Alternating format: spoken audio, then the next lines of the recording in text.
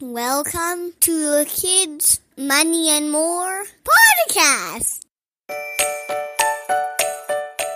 We know you have lots of questions about money, and we're here to help you figure it all out. Make sure to hit that subscribe button on your favorite podcast app so you don't miss out on new episodes.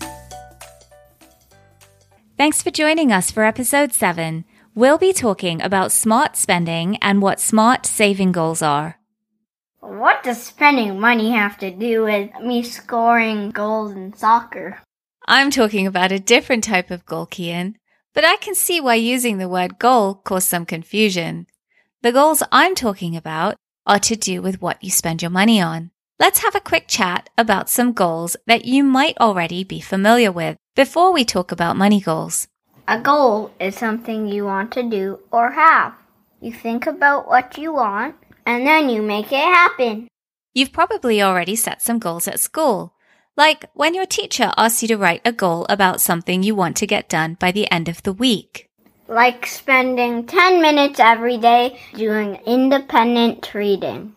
Other examples include moving to the next level in your swim class by the end of the season, or learning how to ride a bike without training wheels by the end of the summer.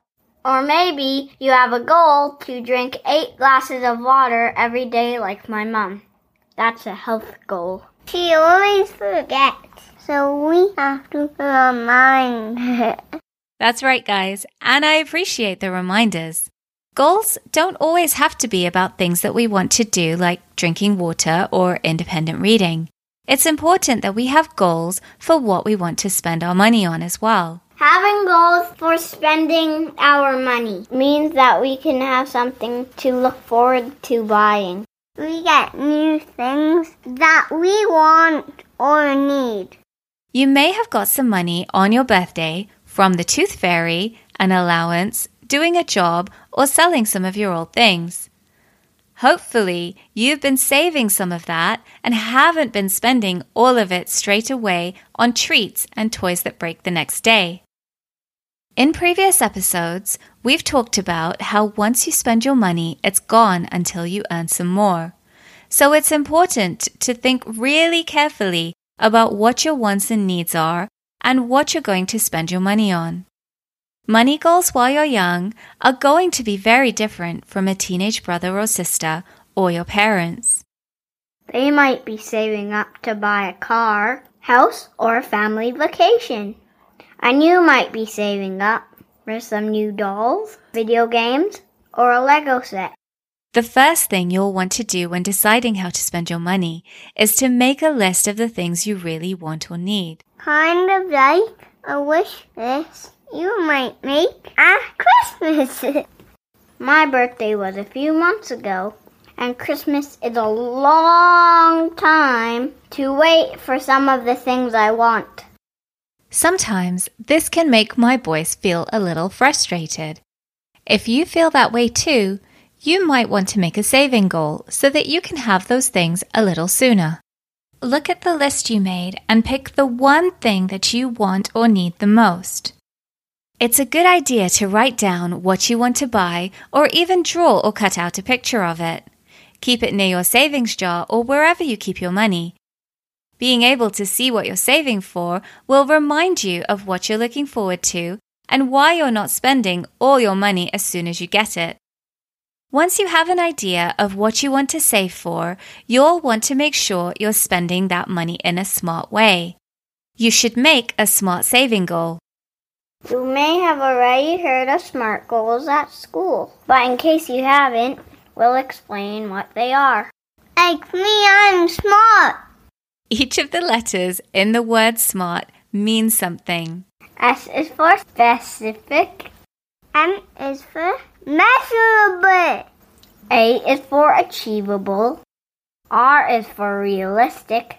T is for timely. That's quite a lot to remember, but it's actually not that difficult, and I've even put together a checklist to help you out. Details on where to find that are at the end of the episode. SMART goals are just a way of making you think about the details, which can actually be really helpful. Let's break it down for you with some examples.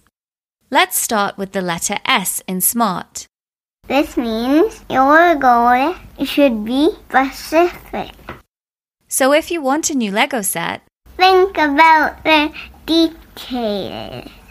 like which set you want to buy, where you're going to buy it from, and how much it will cost. The next letter in the word SMART is M. M is for measurable. You can measure how close you are to your goal by counting how much money you have saved. Make sure to write down how much you've saved each week so you can see it all adding up. The letter A in the word SMART is for achievable. Achievable means can you get the goal you want? Let's say you want something that costs $200. If you're able to save $1 a week for this, will you be able to buy it before wanting something else? That would take about 4 years. I can't wait that long. That would definitely not be an achievable goal. If you can't wait that long, you might want to save for something that doesn't cost as much, or find a way to increase how much you can save for your goal. Like doing some extra jobs or selling some old toys you don't play with anymore. Now let's move on to the letter R for realistic. If you're saving for a toy, do you have enough room for it in your house?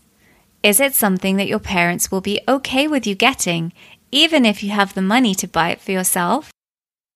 And finally, The letter T is for timely. how long will it take for you to save up the amount you need? Do you have enough time? If you were going on holiday in 2 months and wanted a new video game for the plane, you would need to make sure that you could save that amount within 2 months. Now that we know what all the letters in the word SMART goal mean, let's go through an example of a SMART saving goal. I want a new remote control car. I know which store I can buy it from. It costs $40. I have $30 left for my birthday money, so I need another $10. I will save $2.50 a week of my allowance for the next 4 weeks. This goal is specific. It's specific because Kian knows some details about what he wants. He knows he wants a remote control car, how much it costs, and where he can buy it from. The goal is measurable. Kian can count how much money he has saved each week, so he can see how much he still needs before he can buy what he wants.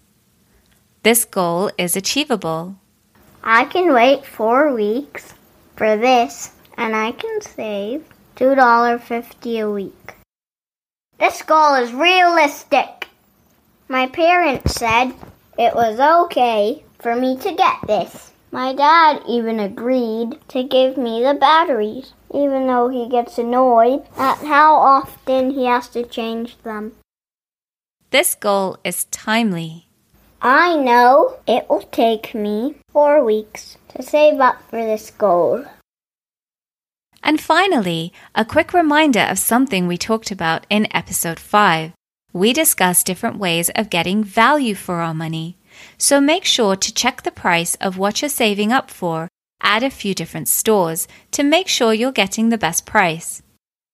Now let's end the episode with a wrap-up of what we just talked about.